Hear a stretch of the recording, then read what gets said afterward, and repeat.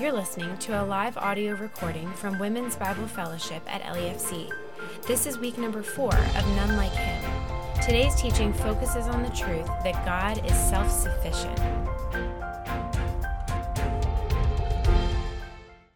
So a special welcome to the ladies joining us online, and I apologize for last week's recording. If any of you did listen to it, there was some little glitch, so it picked up all the noise. You could kind of hear like rustling of papers, and it sounded like I was like 2 miles away. So it was just kind of a weird recording, but hopefully this week everything will go smoothly. Last week I began with a quote from A.W. Tozer about the absolute necessity to have a correct and proper view of God and His greatness.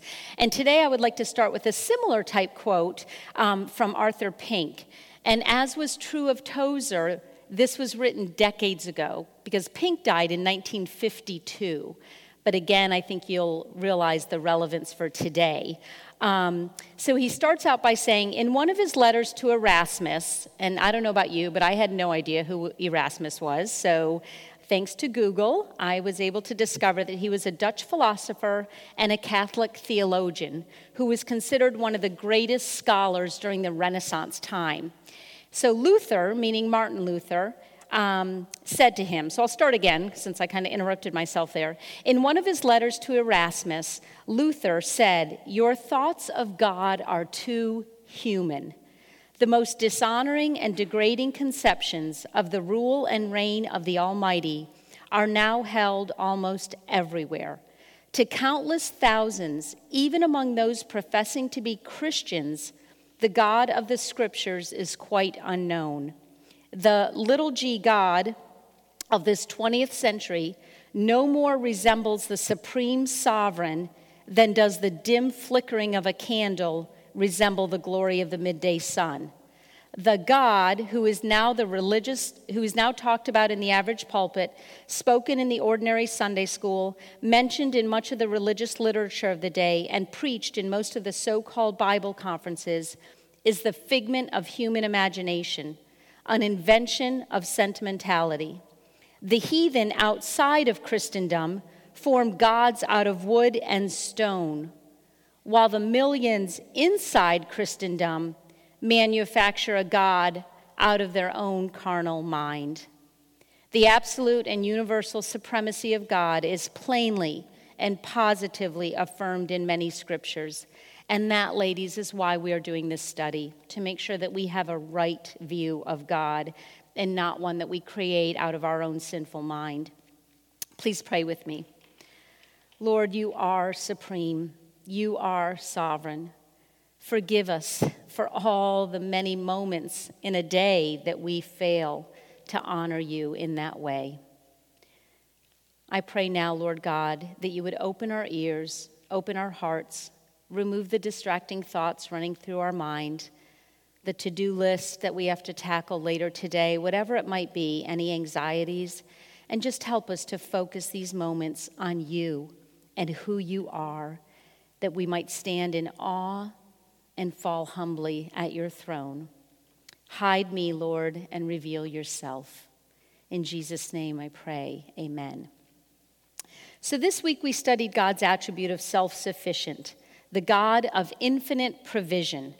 And the definitions I found for self-sufficient are able to supply one's own needs without external assistance, having extreme confidence in one's own resources, powers, etc., or able to maintain oneself without outside aid. Dr. Bruce Ware, who's a professor of theology at Southern Baptist Theological Seminary, defines it this way: God possesses within himself, intrinsically and eternally, every quality in infinite measure. Pink states that there was nothing, no one but God from everlasting, and he was and is self-contained, self-sufficient, self-satisfied, in need of nothing.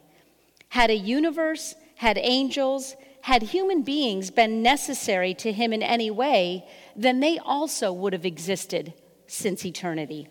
The creating of those things, when God did it, added nothing to God essentially. Since God does not change, Malachi 3:6 says, "For I, the Lord, do not change." Therefore, his essential glory can be neither augmented nor diminished. Acts 17:24 through 25, which Jen highlighted in the chapter. The God who made the world and everything in it, being Lord of heaven and earth, does not live in temples made by man, nor is he served by human hands as though he needed anything, since he himself gives to all mankind life and breath and everything. Pink points out that it is in fact impossible to bring the Almighty under obligation to the creature. God gains nothing from us. He sustains all, but is himself independent of all. He gives to all, but is enriched by none. I'm going to read several scripture verses highlighting God's self-sufficiency. Isaiah chapter 40, verses 12 through 14. Who has measured the waters in the hollow of his hand, and marked off the heavens with a span, enclosed the dust of the earth in a measure, and weighed the mountains in scales, and the hills in a balance?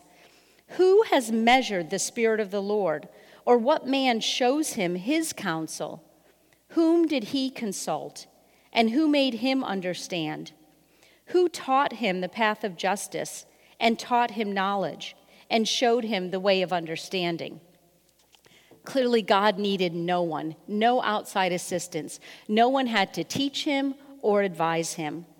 Romans 11:34 through 35 says, For who has known the mind of the Lord, or who has been his counselor, or who has given a gift to him that he might be repaid? God is not obligated to repay anyone. Philippians 4:19, this was one you looked at in your homework. And my God will supply every need of yours according to his riches in glory in Christ Jesus. It is God who can supply all of our needs. James 1:17, every good and every perfect gift is from above, coming down from the Father of lights, with whom there is no variation or shadow due to change. Not only does he provide all of our needs, but every good gift we receive comes from his hands also. Revelation 22:13, I am the Alpha and the Omega, the first and the last, the beginning and the end. Truly, God is the self-sufficient one. God does not need the glorious creation he made, including us. God does not need anything from us, no help, no gifts, no service. Again, Acts 17:25, neither is he served by human hands as though he needed anything. He does command our obedience, and he calls us to service and to offer him praise and worship, and he desires intimate relationship with us. But it's not because he needs it.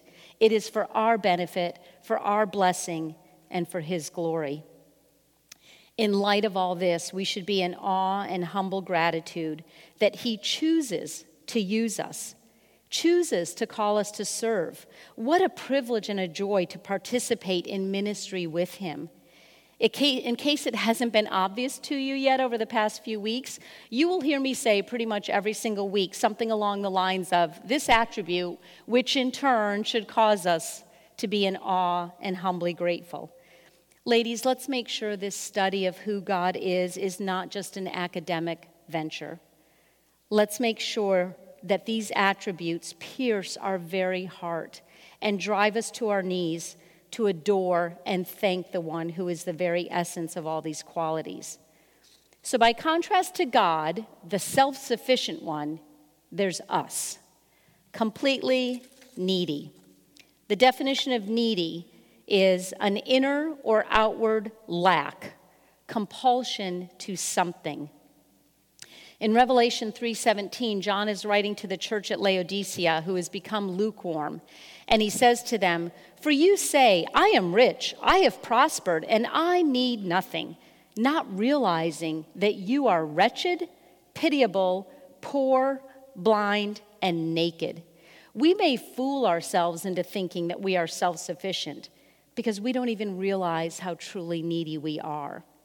1 Corinthians 12 is a well-known passage that discusses the various parts of the body and how we all need each other. Verse 21 says, The eye cannot say to the hand, I have no need of you, nor again the head to the feet, I have no need of you. In God's perfect wisdom, He designed us to not only need Him, but to also need one another. We are not completely self-sufficient on any level. My daughter, Emily, moved to Winston-Salem, North Carolina, a couple years ago. She's fairly self-sufficient. She's completely living on her own, has an apartment, has a job teaching, pays her bills, drives her car, but she still needs the gas station to have gas in the pumps to fill her tank. She still needs the eye doctor to prescribe the correct contact lens so she can see. She still needs the farmers to grow their food, to sell their food, to the grocery store so she can eat. And we all start out as babies, 100% needy and dependent. I have a new little granddaughter, Violet Eloise. She is almost 4 months old, will be in a couple days, and other than now being able to grab her toes, which she loves to do all the time, she pretty much cannot do anything else on her own. As adults, we can do a lot on our own, although I'm not sure about you, but I'm quite positive that I cannot lay on my back and grab all my toes on both feet at the same time. So actually, in that one small way, little Violet is less needy than I am. But we as grown-ups, somewhat self-sufficient, are still very emotionally needy. And no one, not our husband, not our best friend, not our pastor, not our counselor, no one will meet 100% of those emotional needs 100% of the time. No matter how caring, how loving, every human being will eventually disappoint us in failing to meet our emotional needs as we desire. Often it's because our spouse or our friend or family member, they have their own emotional needs. Their tank might be empty at the time that we need them to fill us. Only the truly self-sufficient one, who has no needs, never has, never will, can perfectly meet our deepest needs. So yes, we have physical needs, we have emotional needs. Some we can meet on our own, some we need others to assist us, and some only God can meet. But without a doubt, our greatest need is for righteousness and holiness and salvation. We are all sinners in need of a Savior. And that need we can never attain, nor can any human. Praise God that while we were yet sinners, Christ died for us. In His infinite grace and mercy, God took care of our greatest need. I love Jen's comment in the chapter.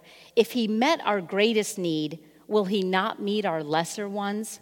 Let me read Matthew chapter 7, verses 7 through 11. Ask, and it will be given to you. Seek, and you will find. Knock, and it will be opened to you. For everyone who asks receives, and the one who seeks finds, and to the one who knocks it will be opened. Or which one of you, if his son asks him for bread, will you give him a stone? Or if he asks for a fish, will give him a serpent?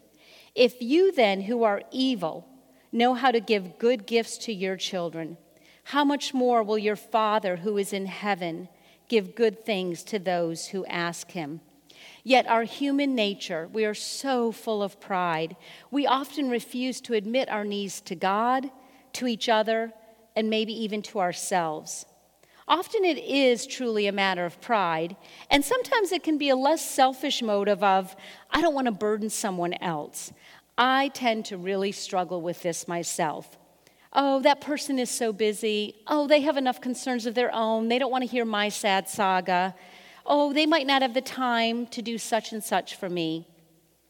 Several years ago, a friend challenged me in this area, and she said that I may actually be denying someone the privilege, the blessing of the chance to bless another. We all appreciate being needed, don't we? It feels good when someone needs you and you're able to help them. And so we should be willing to provide that opportunity to care for others in our need. And it's one thing to not admit our needs to another, but we also often refuse to admit them to God, to go to Him for help. Maybe we think it's too minor of a problem for the God of the universe. Maybe we are ashamed that we are still struggling with that same issue. Or maybe we think too highly of ourselves. Surely I can fix this on my own. Surely I can conquer this sin by myself.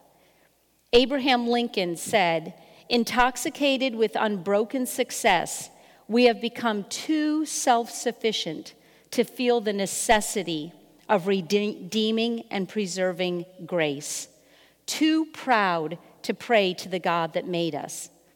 David Platt said, "The problem with Christians isn't that we ask too much, it's that we ask too little."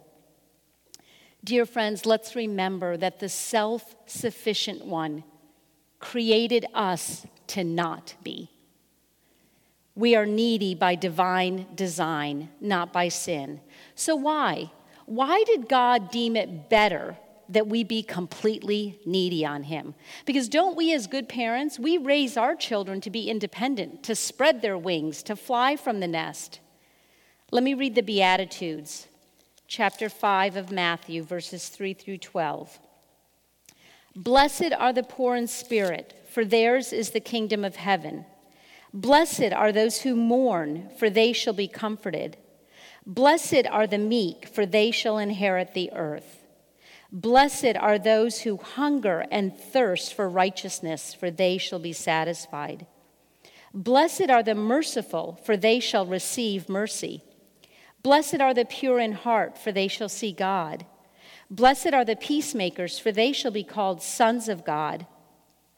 Blessed are those who are persecuted for righteousness' sake, for theirs is the kingdom of heaven. Blessed are you when others revile you and persecute you and utter all kinds of evil against you falsely on my account. Rejoice and be glad, for your reward is great in heaven, for so they persecuted the prophets who were before you." Wow, did you hear those needs? Poor in spirit, mourning, hunger, thirst, persecuted, reviled. And did you hear how those needs would be met? Comforted, satisfied, receive, reward. In Luke 10:42 is the verse I'm going to read, but that whole kind of section is a story we all know of Mary and Martha, right? Where Martha's running around crazy trying to make everything so nice for Jesus. And Mary, much to her sister's frustration, is sitting at Jesus' feet. And Luke 10:42 says, "But only a few things are necessary. Really only one. For Mary has chosen the good part, which shall not be taken away from her." What was necessary was the spiritual need she had to listen to Jesus, to sit at his feet. Hebrews 4:16 says, "Let us therefore draw near with confidence to the throne of grace, that we may receive mercy and may find grace to help in time of need." Philippians 4:6, "Be anxious for nothing, but in everything by prayer and supplication with thanksgiving, let your requests, your needs, be made known to God." And listen to the verse that follows. "And the peace of God, which surpasses all understanding, will guard your hearts and your minds in Christ Jesus." So why are we so needy by divine design? I think because it keeps us humble. We realize our limits. It draws us to God to be dependent on him. I love Jen's comment that sanctification is increased dependence, not autonomy. And that is opposite of the world's wisdom, isn't it? Which says that the more we grow, the more we mature, the more independent we need to be, the more we can meet our own needs. And in many practical ways, that's a good thing. To be honest with you, I don't want to have to tie the shoes or cut the meat up for my 28-year-old son. Although, isn't it interesting how life does come full cycle? I was up with my mom this past weekend spending some time with her, and she's quite frail and has some very serious health issues. And actually, I did tie her shoes several times, and if we have meat to eat, I do need to cut it up for her. But boy, I tell you, she is struggling with that loss of independence and being so needy in so many ways. It's human nature. But in God's world, growing up in faith means that we need him more. We rely on him more. We depend less on our abilities. The song by Matt Maher, Lord, I need you. Oh, I need you. Every hour I need you. My one defense, my righteousness. Oh God, how I need you. Dr. Bruce Ware, whom I quoted earlier, said, though God doesn't need us, he loves us. His purpose in creating and redeeming us is not that we might fill up some lack in him, but that he might fill us up with himself. That's why we are needy, so that we can be filled with Jesus. Dr. Ware goes on to say, he made us empty to be filled with his fullness, thirsty to drink of the water of life, weak to receive his strength, foolish to be instructed and corrected by his wisdom. In his love, he longs to give, to share the bounty. He wants us to experience in finite measure the fullness of joy and blessing that he knows infinitely, all to the praise and glory of his name, the giver and provider of all the good we enjoy.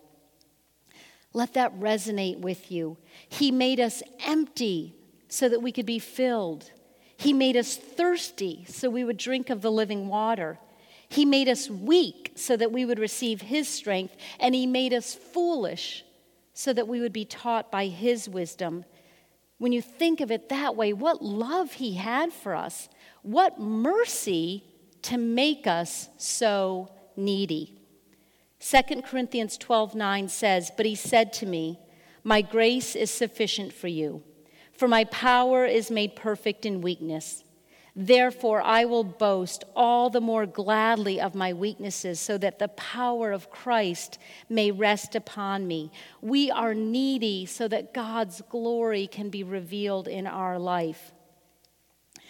And another awesome, amazing factor about God being self-sufficient, not only does he need nothing from us, not only does he meet all of our needs, the God of infinite provision, but because he is omniscient, he knows all of our needs before we even ask or before we even know them ourselves.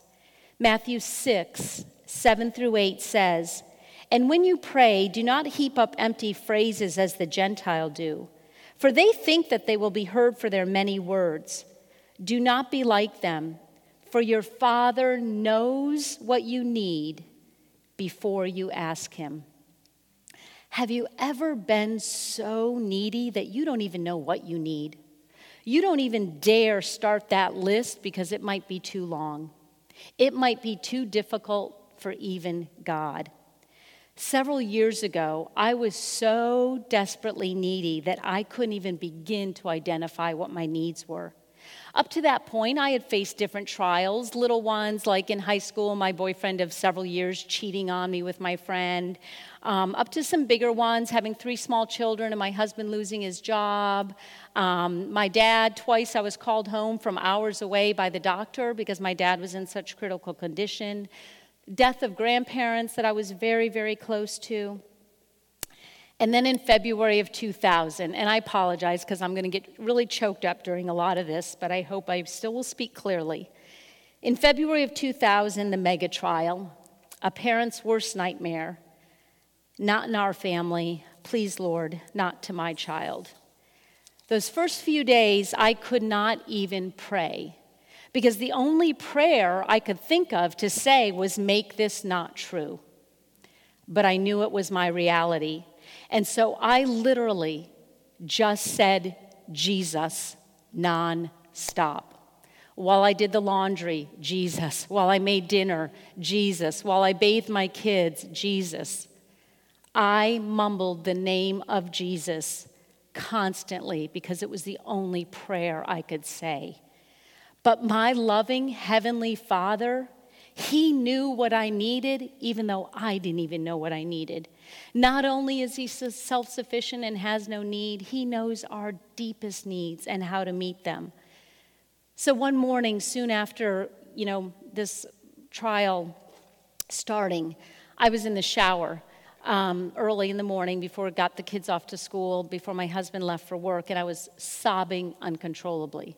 I'm sure as women, you know what that means, right? Like you can't even catch your breath. Or you're like, like hyperventilating because the tears are just coming so hard it racks your body. And my husband could hear me. He had a long commute to work, about 45 miles. And I'm sure he was kind of thinking like, wow, I don't know if I can leave this woman alone with my children. She doesn't seem to have it together right now. And God whispered in his ear to make a phone call, but I didn't know that. I had no idea he did that. So my husband leaves for work. I kind of pull myself together, get my 2 boys off to school, get my daughter Emily, and I babysat for a little boy Barrett, got them playing. And all of a sudden there was a knock on the door, and I was not expecting anyone. And if you would have been standing next to me when I opened the door, you would have seen my sweet, sweet friend Dana holding a bouquet of flowers, a cup of coffee, and a box of donuts. When I opened the door, I saw Jesus. I saw Jesus standing on my front porch because he knew what I needed. He knew that I needed a shoulder to cry on. He knew I needed to feel a hug. He knew I needed a sweet, caring friend to just sit and listen to me and weep with me. And he knew a donut wouldn't hurt. Ladies, please know that the God of no need knows your needs. The deepest ones, the ones you won't utter to another person, the ache of your heart. And he is able to meet that need in his perfect way, in his perfect timing. Let me read Hebrews 4:16 again. Let us therefore draw near with confidence to the throne of grace, that we may receive mercy and may find grace to help in time of need. Yes, God will give us the mercy and the grace we need, but, dear friends, we need to draw near to him. While that difficult season, that trial was the deepest, darkest valley I have ever had to walk through, it was also the sweetest time with my Lord, because I was completely 100% dependent on him for everything. Just to get out of bed in the morning and face the day, I would say, Jesus, Jesus. Oh, that I would always live that way. But unfortunately, I don't. I rely on myself. I neglect to draw near to the throne of grace. That trial was hard. It was so hard. Yet the joy in it was the closeness to my Savior and Lord and how he truly carried me. In closing, I'm going to read a quote from C.S. Lewis that he wrote in his book, The Problem of Pain. God's love is not like ours, helping another while needing also to be helped. No, God's love is bottomlessly selfless.